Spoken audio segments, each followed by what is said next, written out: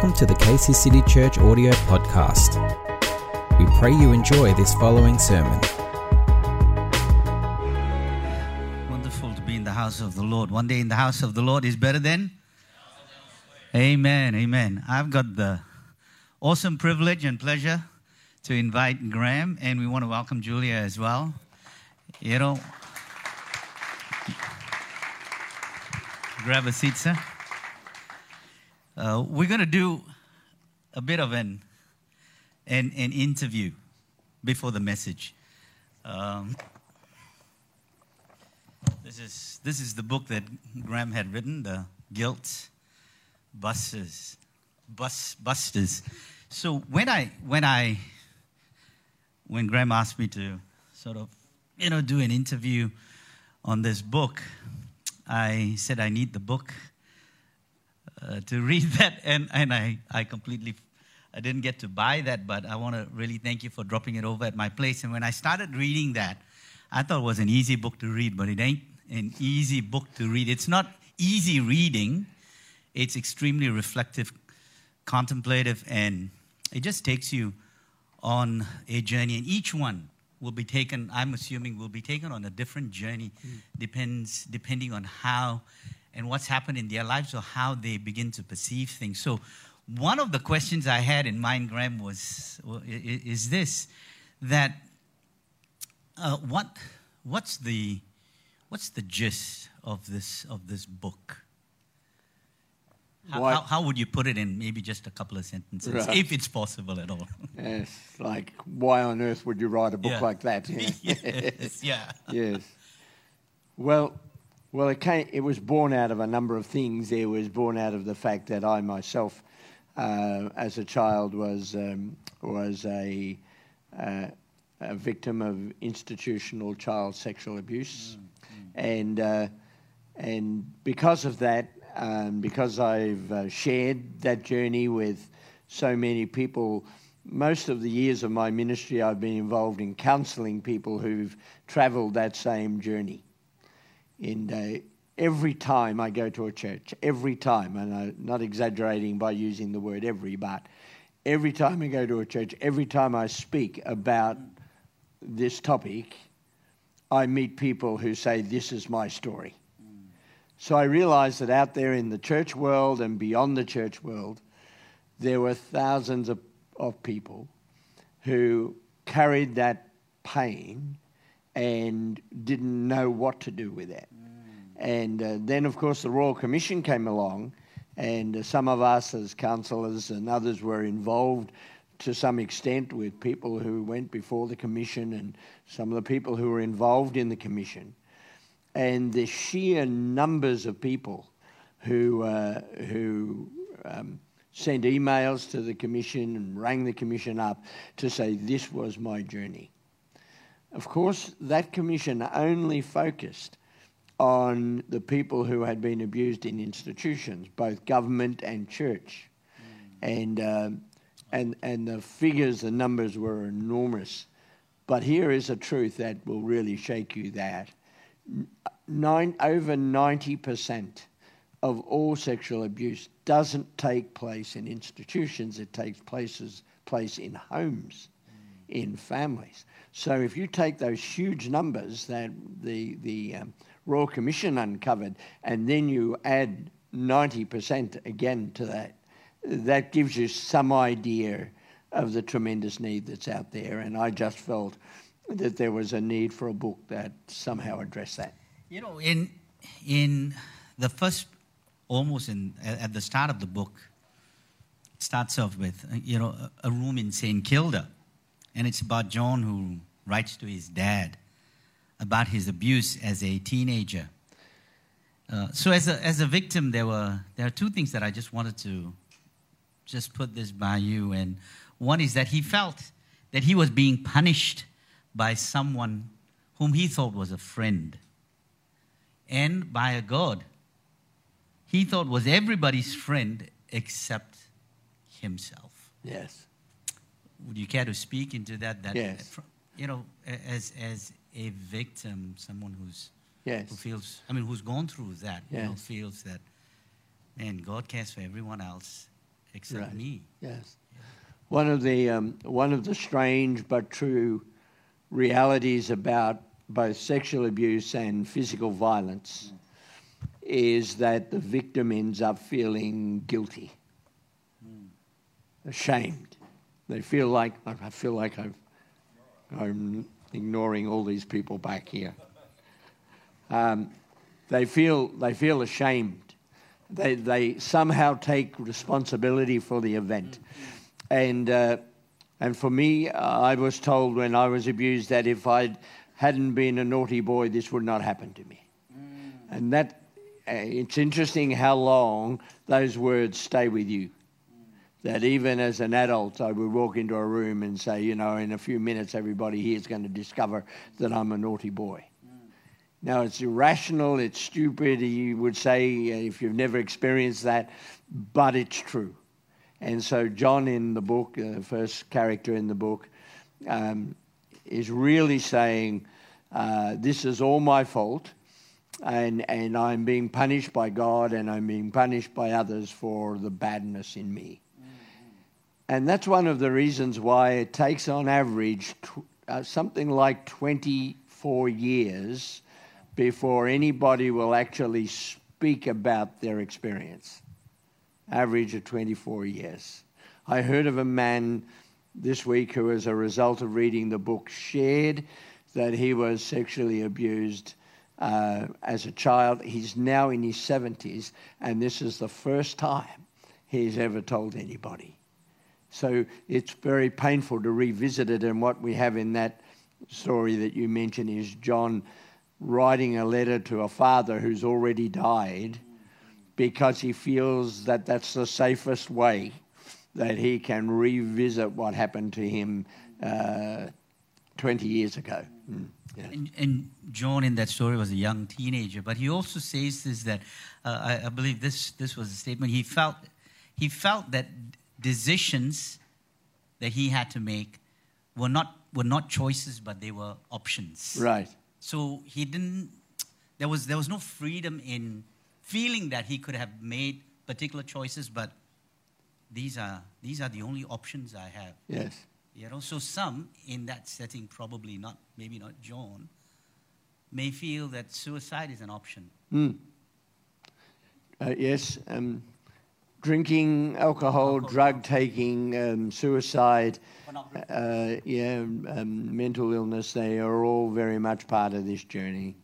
I had an email from somebody I've never met, but who is he's some sort of head of prisons and so on in another state, and he just wrote to me to say that 1 in every 3 prisoners in the prisons in our country have been sexually abused as children.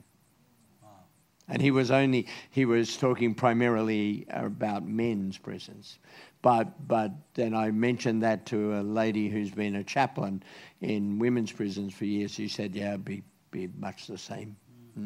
So when someone goes through deep-seated abuse of this nature, it really brings them to a place where they feel that these are the only options they have. And you know, I've also come across where people feel that that's strangely the safest place to be in. Yes. And the difficulty to pull themselves out of that, because there are no other, I don't have a choice. This is the only option I have. Like, this is my lot in life. Yes.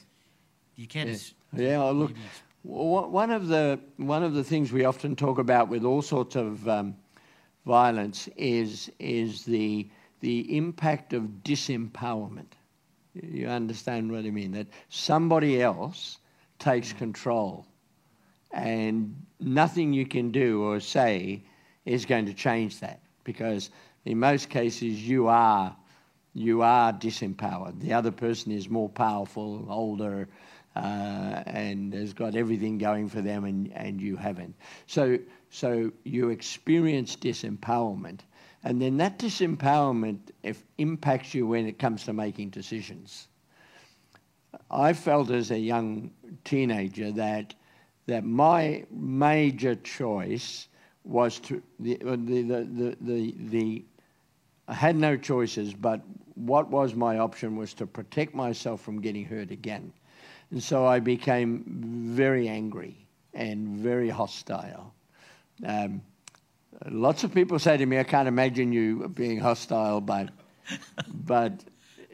somewhere in Gippsland there's a man probably in his 80s now who can remember his head going through a shop window and me being on the other end of the head. So there was a lot of anger and a lot of violence in me, but it was all about my only option was to make sure I never got hurt again. And so a lot of the turning to alcohol, the turning to drugs, and even suicide is around this idea that I don't have any choices, but I do have some options, and these are some of them.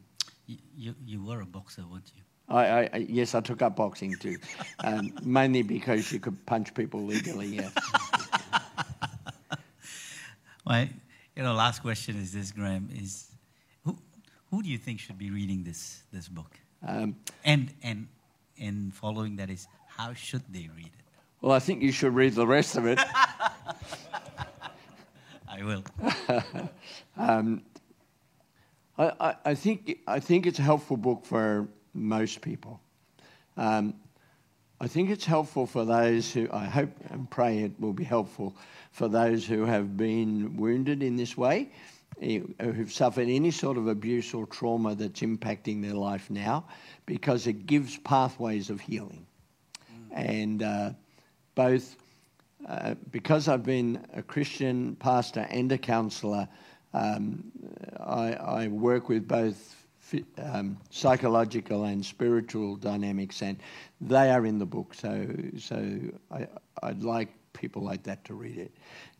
It would be really helpful for people who've been the carers of folk who've been abused, that is, parents and friends, because it will help you understand where they were coming from and what was at the base of their behaviour.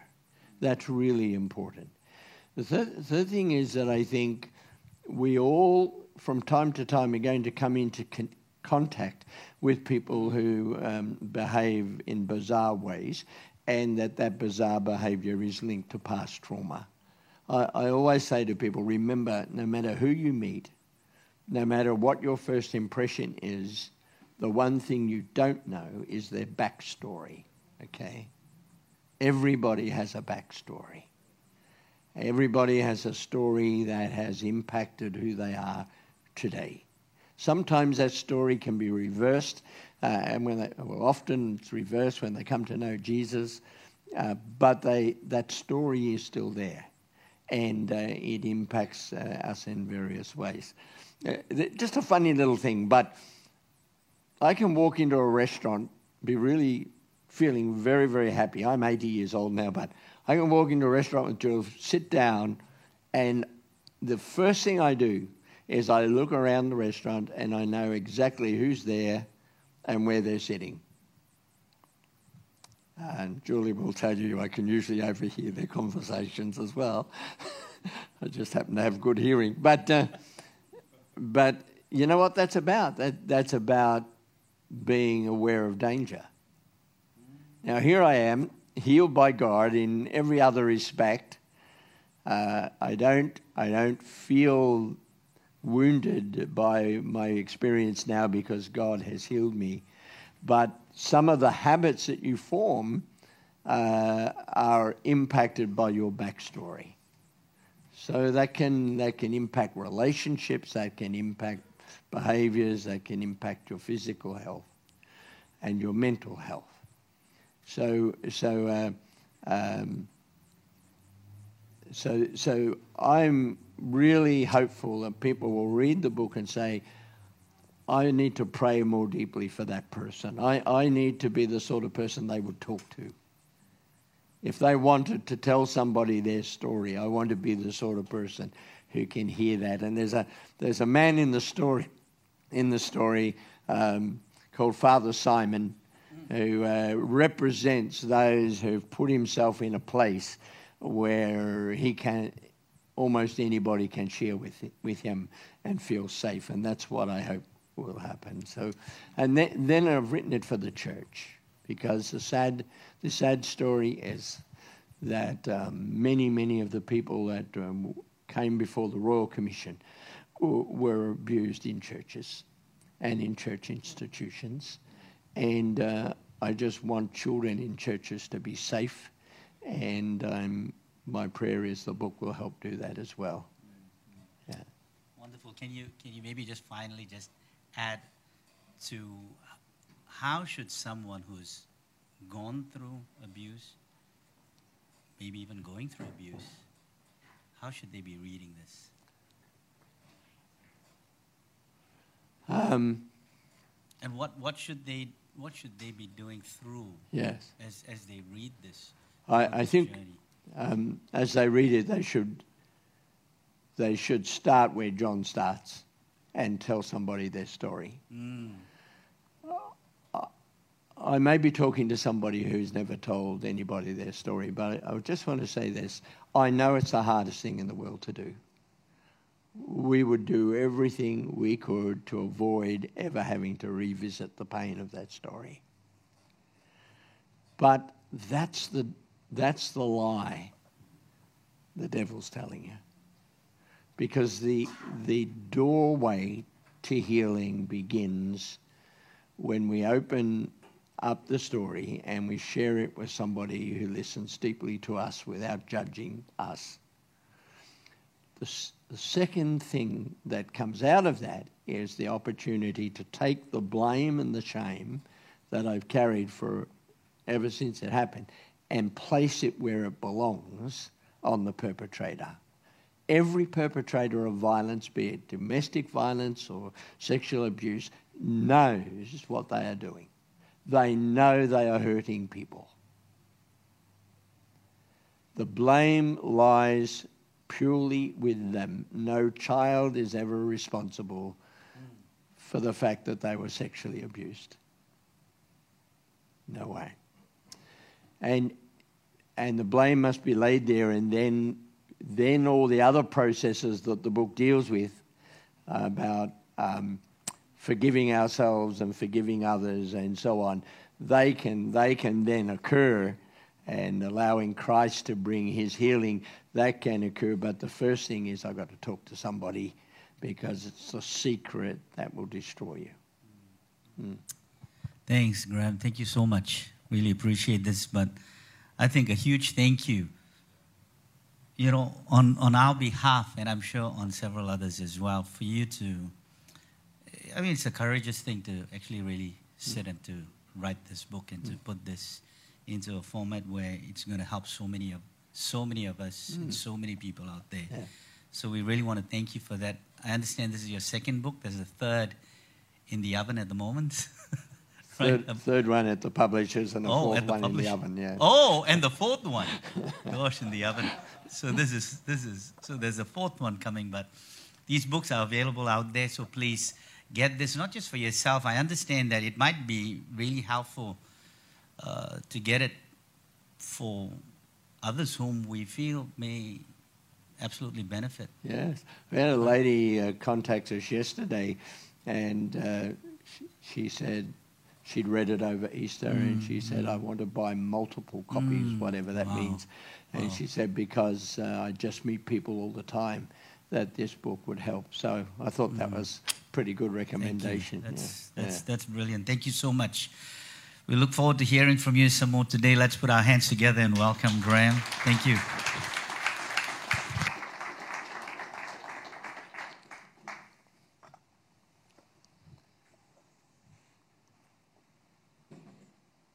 Thank you. It is available, and the church will allow you to pay by card, so that's fantastic. And feel free to help yourself. There are some copies of my first book as well, which is about the connection between anger and fear, or fear and anger. And you might like to have a look at that as well. I want to read a passage of Scripture to you. Can I do that from 1 Corinthians chapter 4? And Paul is writing to first-generation Christians in Corinth. It's a member that Paul writes to in all letters, people who live in occupied countries. And so they suffer. They're suffering all sorts of things. Many of them are slaves. Many are prisoners. And they read, "Their mercy has given us this new way. We never give up. We reject all shameful deeds and underhanded methods. We don't try to trick anyone or distort the word of God. We tell the truth before God, and all who are honest know this. If the good news we preach is hid behind us, it is hidden only from people who are perishing. Satan blinds those who don't believe. They are unable to see the glorious light of the good news. They don't understand this message about the glory of Christ, who is the exact likeness of God." You see, we don't go around preaching about ourselves. We preach that Jesus Christ is Lord, and we ourselves are your servants for Jesus' sake. For God, who said, "Let there be light in the darkness," has made this light shine in our hearts so we could know the glory of God that is seen in the face of Jesus Christ. We now have this light shining in our hearts, but we ourselves are like fragile clay jars containing this great treasure. This makes it clear that our great power is from God, not from ourselves. We ourselves are pressed on every side by troubles, but we are not crushed. We are perplexed, but not driven to despair. We are hunted down, but never abandoned by God. We get knocked down, but we are not destroyed. Through suffering, our bodies continue to share in the death of Jesus, so that the life of Jesus may also be seen in our bodies. Yes, we live under constant danger of death because we serve Jesus, so that the life of Jesus will be evident in our dying bodies. So we live in the face of death, but this has resulted in eternal life for you. But we continue to preach because we have the same kind of faith the psalmist had when he said, "I believe in God, so I spoke." We know that God, who raised the Lord Jesus, will also raise us with Jesus and present us to himself together with you. All of this is for your benefit. And as God's grace reaches more and more people, there will be great thanksgiving and God will receive more and more glory. That is why we never give up. Though our bodies are dying, our spirits are being renewed every day. For our present troubles are small and won't last very long. Yet they produce for us a glory that vastly outweighs them and will last forever. So we don't look at the troubles we can see now. Rather, we fix our gaze on things that cannot be seen. For the things we see now will soon be gone, but the things we cannot see will last forever. So Paul, the apostle, going through all the hardship because of what he does, and does what he does because of the Christ who lives in him, writes this letter and reminds us that all of us are like clay jars. This clay jar sits in our kitchen, and everything that doesn't have a home ends up in the jar. Do you have things like that? You know, cupboards, boxes. Oh, I don't know where this belongs, and toss it in there. So I have deliberately not even looked at it this morning. I just brought it. So I don't know what's in the jar, but if this jar represents our lives, if we are clay jars, which means we eventually will break or whatever, but then people's lives are really interesting, aren't they? I mean, once you start delving into people's lives, it's really interesting. I've met a lady here today who I first met when she was 16 and probably last met when she was 16. And I worked with her father. And you know, they're the memories that you sometimes, you know, the things you put your hand into your life and you pull something out you don't know's there and it reminds you of something. Let's see what we've got here. I don't know what that is. What's that? That's a toy of something, but it's lost its... Oh, is it? Oh, there you are. It's a tool. I used this often. No, I didn't. It's a tool which I'm sure in the right hands would come in very handy. There's a rubber band. Rubber bands always come in handy. You need lots of rubber bands. There's a portion of a tape measure. Oh, it's a whole tape. Oops. Yes, it's a whole tape measure, but it's a very short one. This is for short people. We don't have any in our house. There's some wool.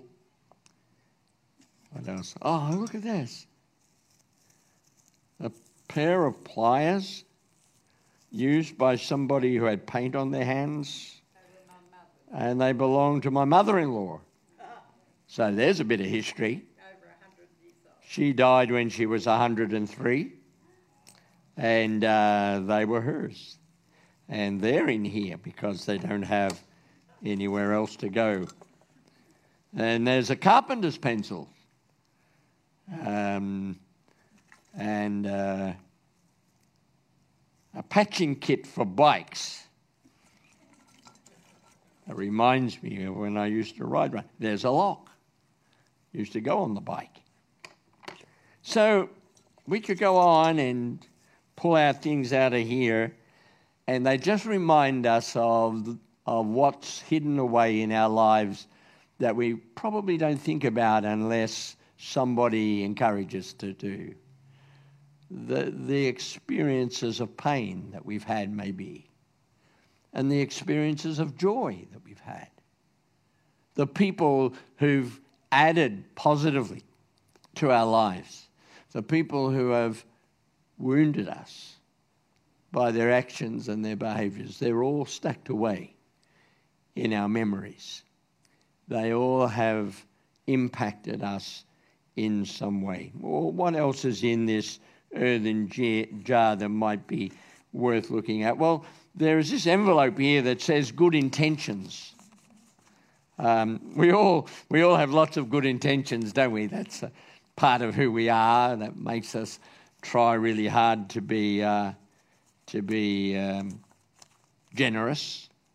We want to be generous. We want to be kind. Our intention is to be kind. Our intention is to be happy. We want to be happy, rich if possible.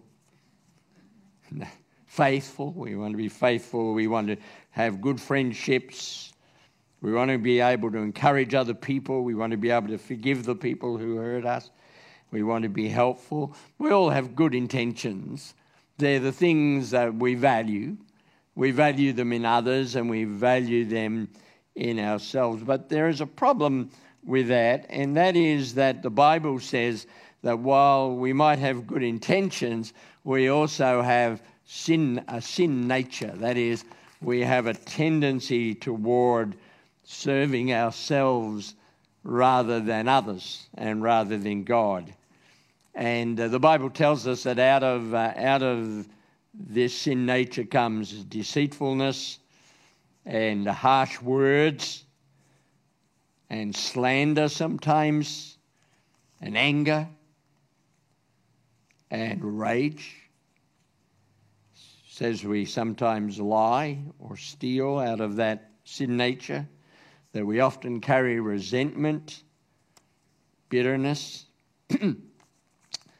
that we are capable of being immoral in all sorts of ways. Our sin nature means that we struggle with unbelief and disobedience. So we have good intentions, but we have a sin nature. And then we have as well stuck away in this earthen jar that represents us. We have other things like hurts. Some of us have experienced poverty in our lives. Some of us have had physical or mental injury. Some of us have suffered very deep, unexplainable losses in our life. Some of us have suffered sexual abuse. Some of us at school particularly, and maybe at work, have experienced bullying and isolation and abandonment. And these hurts have impacted deeply on who we are. But there's still something else in this jar, and it's another envelope. And this time, this envelope is about the things that God has promised us. I bet you're glad we finally got to that envelope. You just about had enough of all the rest.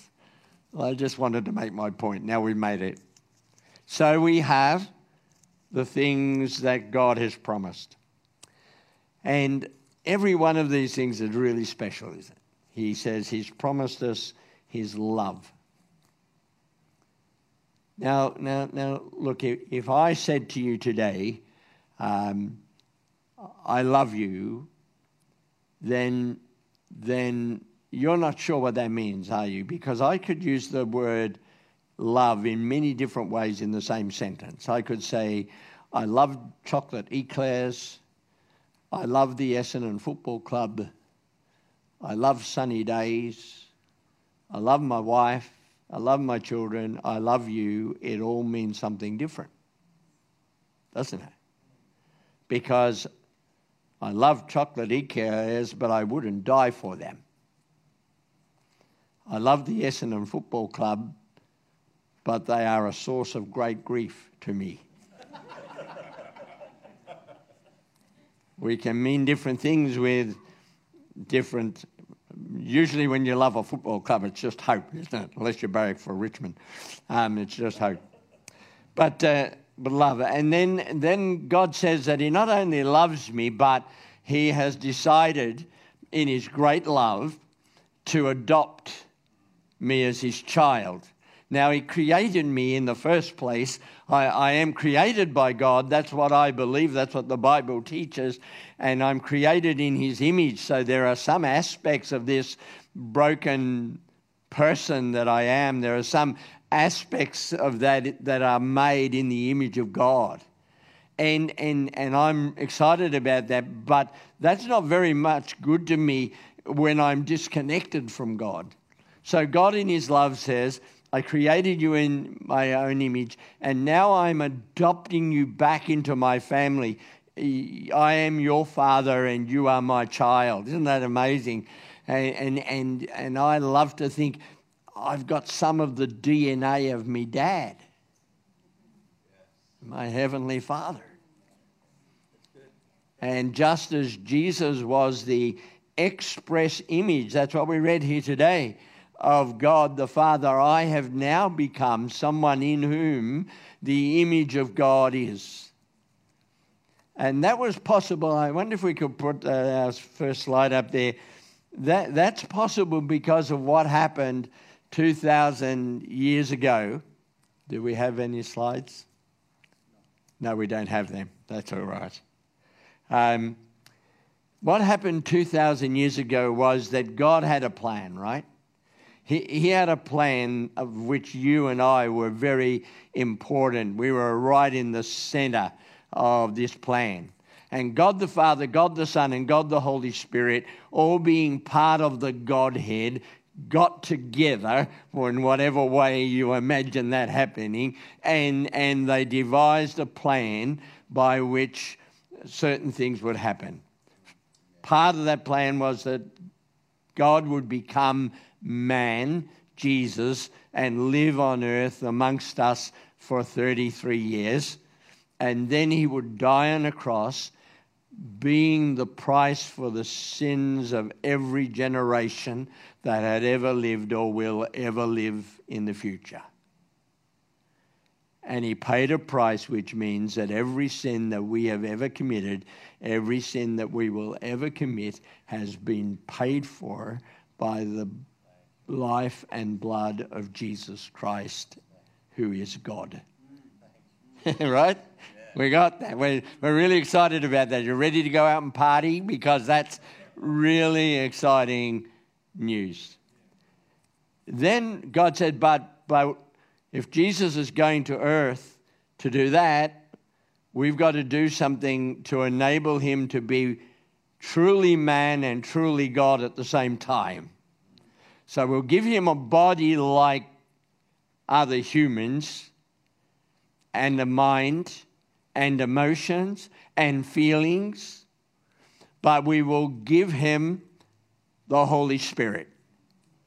And so that he will know the mind of God, so that he will be connected to the will and the plan of the Father, so that every miracle he performs will be a demonstration of God to the world, that when the world see him, they will see God. So the Holy Spirit comes on Jesus at his baptism. God says, "This is my beloved Son in whom I'm well pleased." And Jesus goes up in the power of the Holy Spirit into the wilderness for 40 days and 40 nights, and he's tempted by the devil without sin.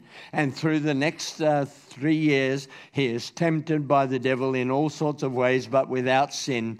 And everything he does is meant to say, this is who God is.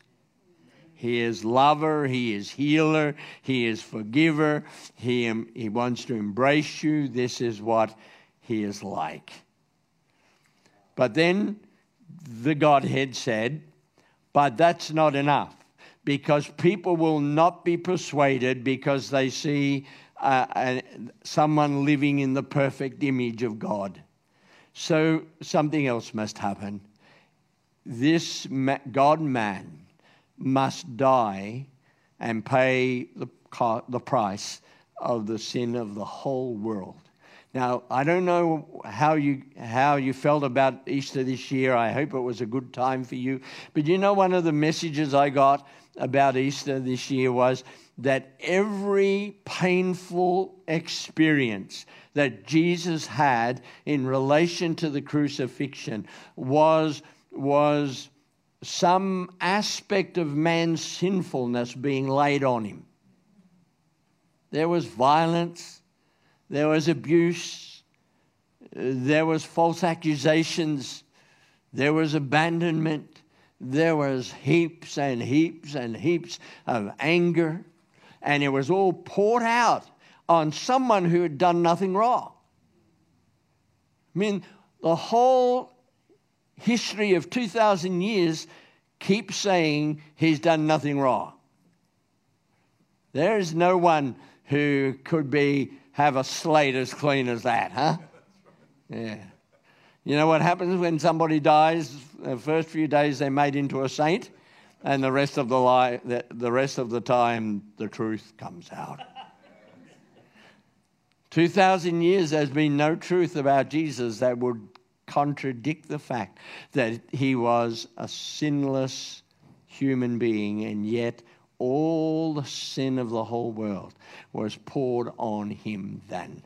And this is not, some people say he bore the wrath of God, but I want you to know he bore the wrath of man. He bore the wrath of Satan. He carried all that pain, and he died because that is the last bastion of stepping into humanity. He stepped into death. He was separated from God. He stepped into darkness. He felt every aspect of the pain. And then the Godhead said, well, that's part of the plan, but it's no good if we leave him there. We must raise him from the dead. And so on the third day, Jesus rose from the dead, and he lives today. He lives today. He lives today. He lives in you, in the person. He sent you the Holy Spirit. That was part of the plan. He's re-establishing in you the image of God that was being broken. He's healing the brokenness. He's healing the woundedness. He is within you. And Jesus, our high priest, no longer a God-man, but God in entirety, stands in the presence of the Father, and he intercedes for us. I used to think, you know what I used to think about Jesus being our intercessor? I used to think that every time I did something wrong, Jesus said, "No, Father, don't zap him, he's one of ours." That's what I used to think it was. But it's more than that. He knows that I and you are still here struggling with the reality of sin and righteousness. And he knows how hard that sometimes is. He knows how hard the temptations are. He knows how hard it must be for us to feel like we failed in some way. And he's there interceding for us. He's saying, "I'm standing in the gap for this person."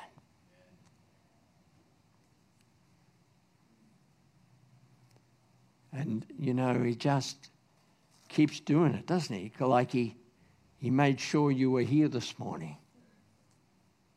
He made sure that whatever ways he wants to speak to you, he will today. So he's adopted us, and he's given us the Holy Spirit, which is really wonderful. I've already mentioned that. He's given us spiritual gifts. That's pretty amazing. That means that he's made us part of his body, the church, and we all have a role, and we've been gifted for that role. He's given us absolute acceptance.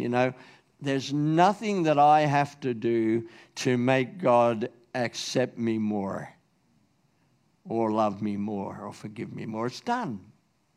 It's all done. There's nothing I have to do that. I don't know of any other relationship that can stand on its own like that. But then there is no love as deep as the love of Jesus. And here's some good news.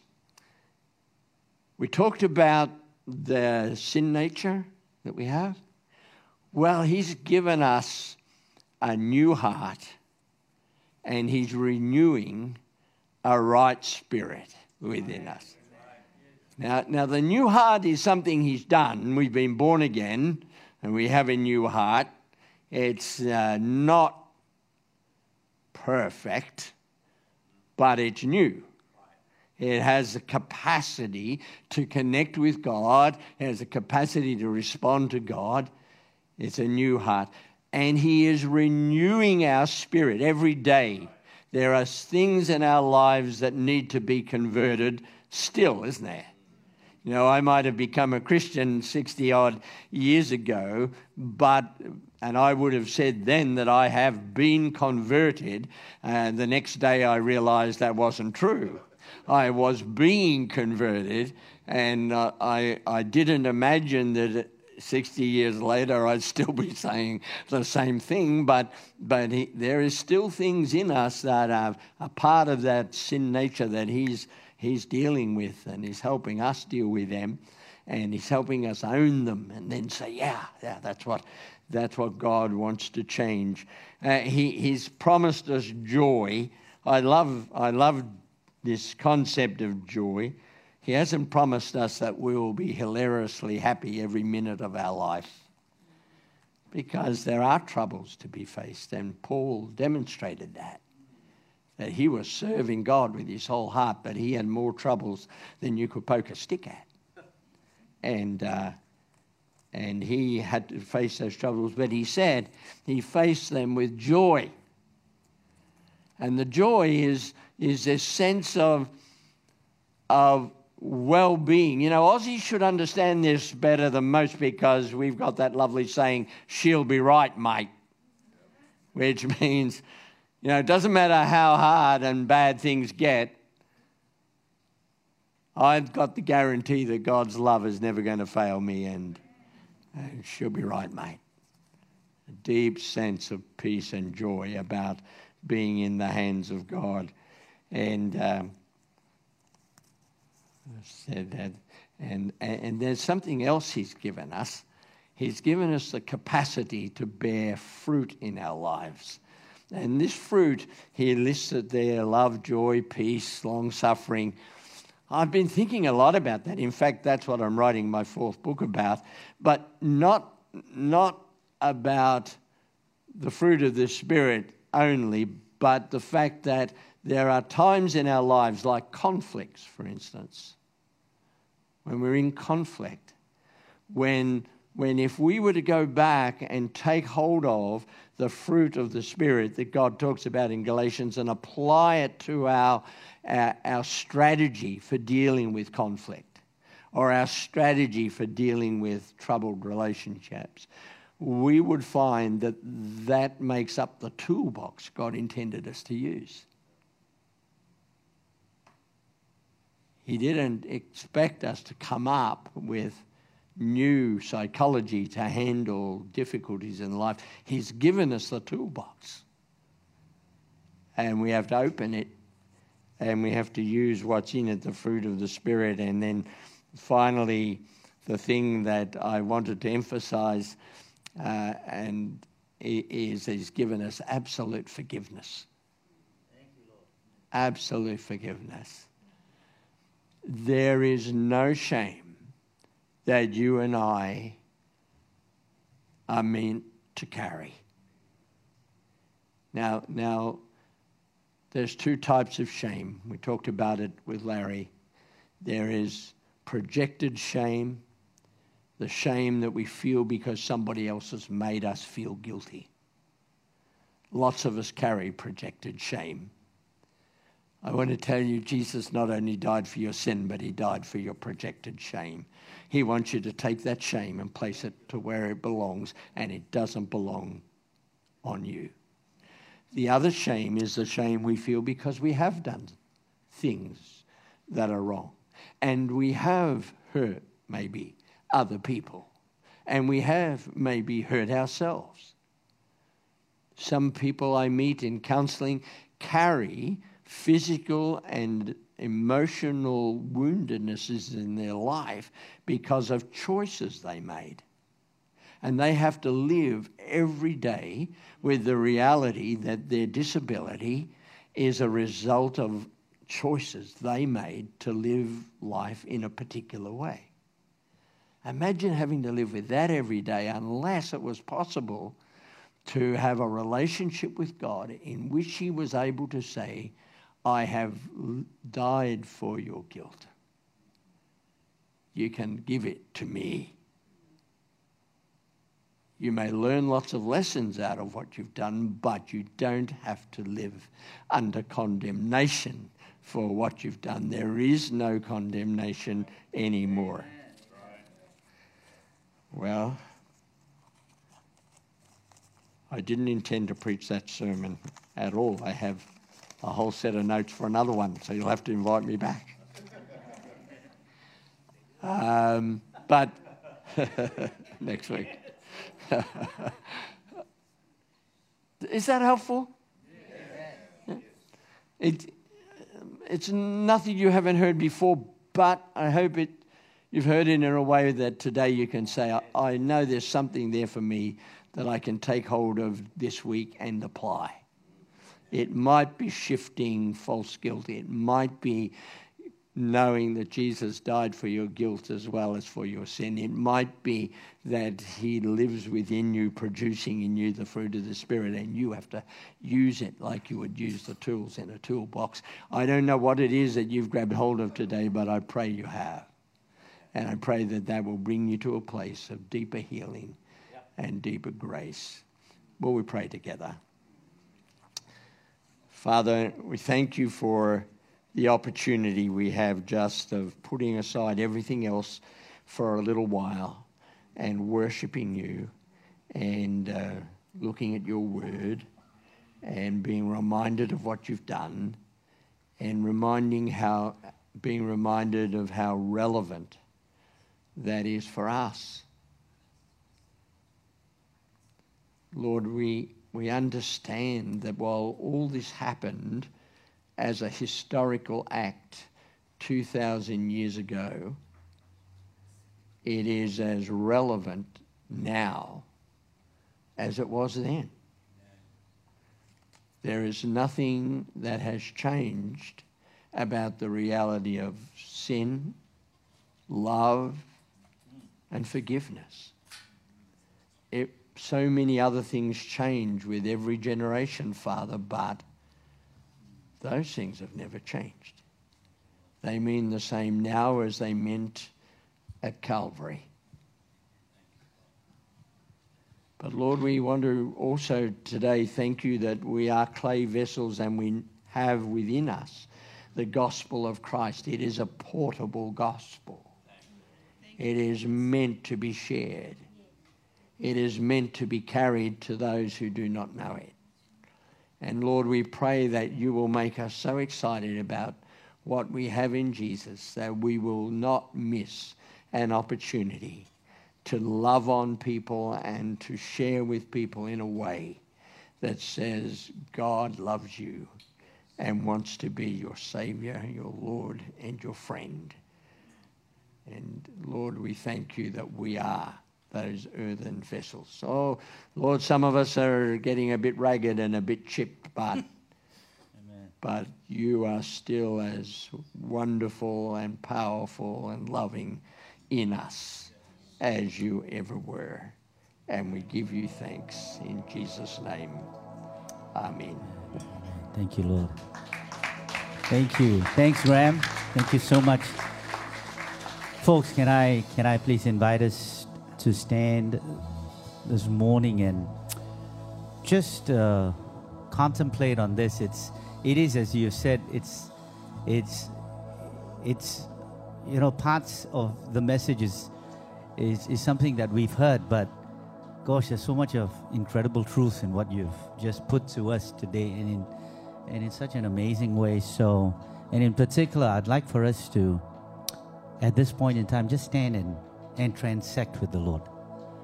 You know, we carry particular things that we shouldn't be carrying, as you put to us. Paul says, I'm crushed. I'm struck but not crushed, persecuted but not abandoned. And the curse has been taken away. Amen. So let's trade this morning. Where you are, you know, just you and God at this point in time, just make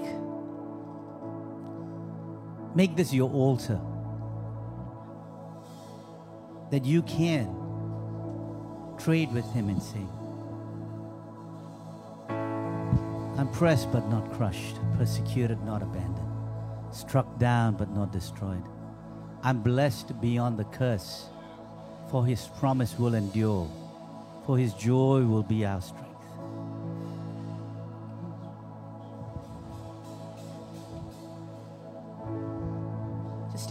Just take a moment right now. Take some time without any one of us singing, without any one of us even suggesting anything, but just in response to what the Holy Spirit is guiding and leading you into this place of transecting with the Lord. For what an amazing work he's done.